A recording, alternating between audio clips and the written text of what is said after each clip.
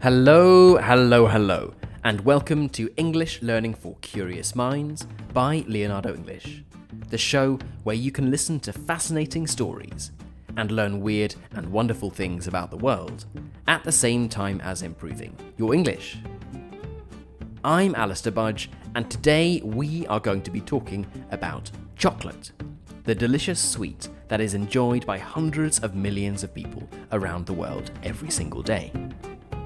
We'll talk about where it first came from, how it used to be consumed, how it developed into the version of chocolate that we know and love today, and we'll also talk about the economics of chocolate, how it actually goes from a little bean in an equatorial farm through to a bar in your hand. The request for this episode came from two members on the same day, actually, Pierluca from Italy and Jenica from the Netherlands. So, Pierluca and Jenica, thanks, I hope you enjoyed this one. Before we get right into that though, let me quickly remind you that you can get all of the bonus episodes, plus the subtitles, the transcript, and the key vocabulary for this episode and all of our other ones over on the website, which is leonardoenglish.com. This is also where you can check out becoming a member of Leonardo English and join a community of curious minds from all over the world, doing meetups, exchanging ideas, and generally improving their English in a more interesting way. So, if that is of interest, and I can't see a reason why it wouldn't be, then the place to go to is leonardoenglish.com. Okay then, chocolate. You know chocolate. You probably know something about chocolate, but you probably don't know everything about the fascinating story of its journey from spiritual bean to the bar that is the centerpiece of the $100 billion chocolate industry today. As I guess you do know, chocolate comes from the cacao bean, a bean that is found inside a pod that grows on a tree called the Theobroma cacao, a tree that is native to Central America.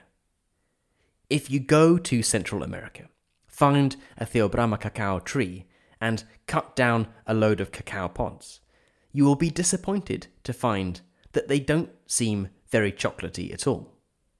If you open up the pod, you will find a white, sticky pulp, and if you get to the cacao beans and put one in your mouth, you will probably think you've made a mistake and arrived at the wrong tree. A raw cacao bean is bitter, slightly different to very dark chocolate, but completely different to the kind of chocolate that you'll find in shops all around the world today and that millions of people enjoy eating. Indeed, when cacao was first discovered, it wasn't something that was eaten. It was drunk. Now, there's a little bit of debate about when cacao was first discovered. In a recent book called The True History of Chocolate, which, if you are interested in finding out the true history of chocolate, sounds like the sort of book that you should read, the authors suggest that chocolate goes back 3,000 or 4,000 years. It certainly goes back to the indigenous Aztecs, who used to drink a sort of cacao broth. This wasn't just raw cacao beans and water. The beans would be separated from the cacao pods, then left outside for a week or so to ferment. They would then be cleaned and left to dry out in the sun for a couple of weeks, then roasted for another 1 to 2 hours. The beans would then be crushed open, and the raw pieces inside could be ground down into a paste. And it was this paste that was then used as the base for the drink. Depending on how rich you were, you would drink it in different ways. For a cheap, normal, day-to-day drink, these roasted cacao beans would be mixed with maize, with corn, and spices for a warm, refreshing, and revitalizing drink. But if money was no object, you wouldn't bother with the added corn. Instead, you would add more pure cacao and extra spices. For the Aztecs, these cacao drinks were about more than just being tasty. They viewed it as having spiritual and medicinal properties. They thought that it could cure those who drank it of illnesses such as fever and tiredness. And somewhat surprisingly, when we think of the effects of chocolate today, they thought it could cure tooth decay. They thought it could cure problems with your teeth. The Aztecs believed the bean was a gift from the gods, specifically a gift from a god called Quetzalcoatl, the god of wind and wisdom. One ruler of the Aztecs, Montezuma II, reportedly believed so strongly in its beneficial properties that he would drink it 50 times a day. When the Spanish conquistadors arrived in the Americas, they were initially confused about this strange bean that the local people were so passionate about.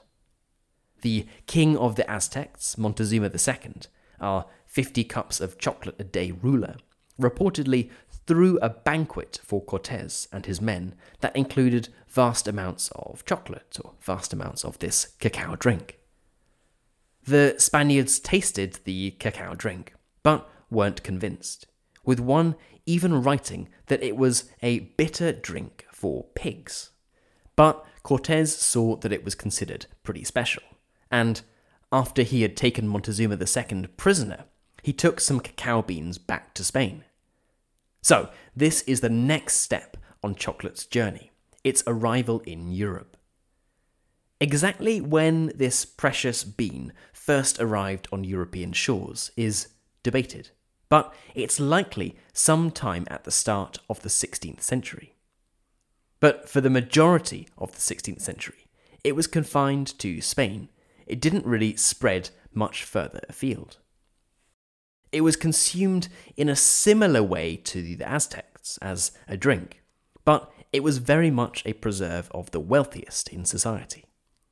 These beans were in scarce supply. They had to be shipped over from the Americas, and it was a real luxury. By the start of the 17th century, this cacao drink had spread to France. In 1615, when King Louis XIII of France married the daughter of King Philip III of Spain, the daughter, Anne, brought cacao to celebrate the marriage. Chocolate, or rather cacao, was still in its liquid form, a cacao drink, but it was starting to take off. It had spread to Britain, and European countries with colonial empires started to set up their own cacao plantations in equatorial countries. Cacao requires very specific conditions to grow. It can only grow in environments with very high humidity. The trees require a lot of shade, and if the temperature drops below about 18 degrees Celsius, the plants will die. So you simply can't grow it in Europe in natural conditions. But that didn't stop the Europeans from developing quite the taste for it. In wealthy circles in Europe, it was considered a fashionable, healthy drink, full of beneficial properties. It was believed to be good for your health, and was also considered to be an aphrodisiac, a substance that increases sexual desire. Indeed, Casanova, perhaps the most famous European womanizer, was reportedly a huge fan of cacao. But these Europeans were still drinking cacao, not eating it. What you and I know as chocolate wasn't to come until 1828, and was to be invented by a man from a country that you might not traditionally associate with chocolate, the Netherlands. In 1828, a chemist from Amsterdam called Conrad Johannes van Houten invented a way to make powdered chocolate. He invented a press that could separate about half the natural fat in the bit in the middle of the cacao bean. This left a sort of cacao powder, which could either be used for drinking or could be mixed again with the cacao butter or sugar to create a solid version, something similar to what we would now know as a chocolate bar. Van Houten patented his machine. He protected his invention, so only he could separate the fat from the cacao bean in this way. But the patent only lasted for 7 years, expiring in 1835. The century following this can be described as the golden age of chocolate, and many of the chocolates that you and I probably enjoy today were invented in this period, from the 1830s to the 1930s. The first chocolate bar was made in 1847 by a company called Fry's in England. Then, in 1875, a Swiss chocolatier called Daniel Peter had the bright idea of adding milk to chocolate to create, you guessed it, milk chocolate. And 4 years later, in 1879, another Swiss chocolatier, a man called Rodolphe Lindt, invented something called conching, which is a process that changes the chocolate from a powdery state to more of a liquidy one, and makes the flavour more evenly distributed and more delicious. With the industrialisation of the production of chocolate and a reduction in the cost of bringing the cacao beans over from the Americas, what was previously something just for the wealthiest became a lot more affordable to people in Europe. The arrival of the chocolate bar came at almost the perfect time. Firstly, the European workforce was changing. People were starting to work away from their homes, people were commuting, and needing to eat on the go. Chocolate was an ideal snack. It was tasty, it filled you up, it didn't need to be cooked or heated, you didn't need to get your hands dirty, and it was affordable. It was perfect. And at the start of the 20th century, it was also the beginning of the advertising boom. Chocolate was a perfect product to be put on billboards, on posters around cities, to be advertised in magazines and newspapers, and of course later on TV. It was a product that anyone could enjoy, man or woman, young or old, and given that it was now mass-produced, it was cheap and therefore enjoyed by millions of people every day. Now, the flip side of this affordability is how chocolate was and is produced. If we go back to the early days of cacao, the beans were frequently produced by slave labour, by people working in horrendous conditions while the European rich enjoyed their delicious chocolatey beverages. And even now, despite the fact that it's the world's favourite sweet snack by a country mile, cacao farmers, the people who actually produce the chocolate, are some of the poorest people in the world. Farming cacao, farming chocolate, is difficult, tough work. Each cacao pod produces about 30 to 40 beans, and it takes around 80 beans to make 100 grams of chocolate. So, depending on the size and purity of the chocolate bar, it can take anywhere from 2 to 5 entire pods to make your chocolate bar. And one worker can separate the beans from about 2,000 pods per day.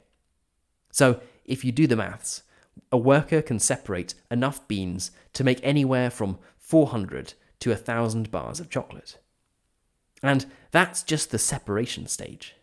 So if you think of all the other costs involved in the other stages, and remember that you can buy a chocolate bar from your local supermarket for really not very much money at all, you realise that these people are evidently not getting much of the final price that you are paying.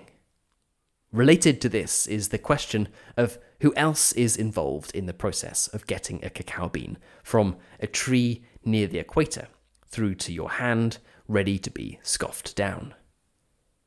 Cacao, like most commodities such as coffee or sugar, is often bought and sold by trading houses, companies that will buy up large quantities of cacao in order to sell it on to chocolate companies. The price of cacao goes up and down a lot based on its supply, based on how much of it there is. If there is a lot of cacao on the market, the price tends to go down. And if there isn't enough cacao available, the price goes up. But you and I, as consumers of chocolate, as people who eat chocolate, we don't really see this. We don't go to a shop one day and find that a chocolate bar is 50 cents and then come back the next week to see it's at 80, and then the week after, it's at 30. One of the reasons for this is because there is a whole industry of people buying and selling things called chocolate futures or cacao futures. You can think of these as a contract to buy something at a fixed price in the future, no matter what the actual market price at that time is. To give you an example, if the price of cacao now is $3,000 a ton, a cacao farmer can sell a ton of cacao now for $3,000. Or someone could go to the farmer and say, I'll buy a ton of cacao from you for $3,000 in 6 months' time. If they agreed to do this, the farmer knows that they will have a buyer for their product for $3,000. And for the trader, they know that they can get this cacao in 6 months' time for a fixed price. But if the price in 6 months' time is higher, let's say it's $3,500, the trader can pay the arranged $3,000 price and sell the cacao immediately on to someone else and take a $500 profit. And this is what's happening all over the world, except, of course, in much higher quantities than people buying a ton at a time. Indeed, a British commodities trader, a man called Anthony Ward, once bought up contracts for 15% of the world's cacao, 15% of all the cacao in the world, earning himself the nickname Chockfinger, after the Bond villain Goldfinger. These traders make a profit from knowing what direction the price will go. They try to get as much information as possible on future harvests, whether there will be the right amount of rain, and so on, in order to make bets on the price. And most don't ever actually come into contact with a single cacao bean. The contracts are sold on to chocolate producers who want to deal with traders who can sell them hundreds or thousands of tons of cacao, rather than a few tons at a time. And the great irony, perhaps, of chocolate is that while it is such a common, affordable snack for most of us in the West, where we can never actually grow it, in the countries where cacao is actually grown, the farmers who grow it aren't sitting around eating chocolate bars all day, and they aren't getting much of the economic benefits of the world's hunger for chocolate. The top 4 chocolate-producing countries in the world, Côte d'Ivoire, Nigeria, Ghana and Indonesia, are in the bottom 50% when it comes to GDP per capita, when it comes to how wealthy they are. And cacao farmers are some of the poorest people in these countries. And when it comes to the countries that actually eat the most chocolate, they are all in Europe, with Switzerland, one of the richest countries in the world, coming in top at an average of 8.8 kilograms of chocolate consumed per person per year. So, it is one of the peculiarities, and some might say an injustice, of the chocolate supply chain that the farmer who spends their life harvesting cacao beans in the sweltering midday sun rarely, if ever, gets to taste a chocolate bar. And the trader who spends their life speculating on the price of cacao beans in an office in New York or London rarely, if ever, actually sees a cacao bean. Okay then, that is it for today's episode on chocolate. I hope it's been an interesting one and that you've learned something new. And as a final reminder, if you are looking to improve your English in a more interesting way, to join a community of curious minds from all over the world, to unlock the transcripts, the subtitles, and key vocabulary, then the place to go to is leonardoenglish.com. You've been listening to English Learning for Curious Minds by Leonardo English. I'm Alistair Budge, you stay safe, and I'll catch you in the next episode.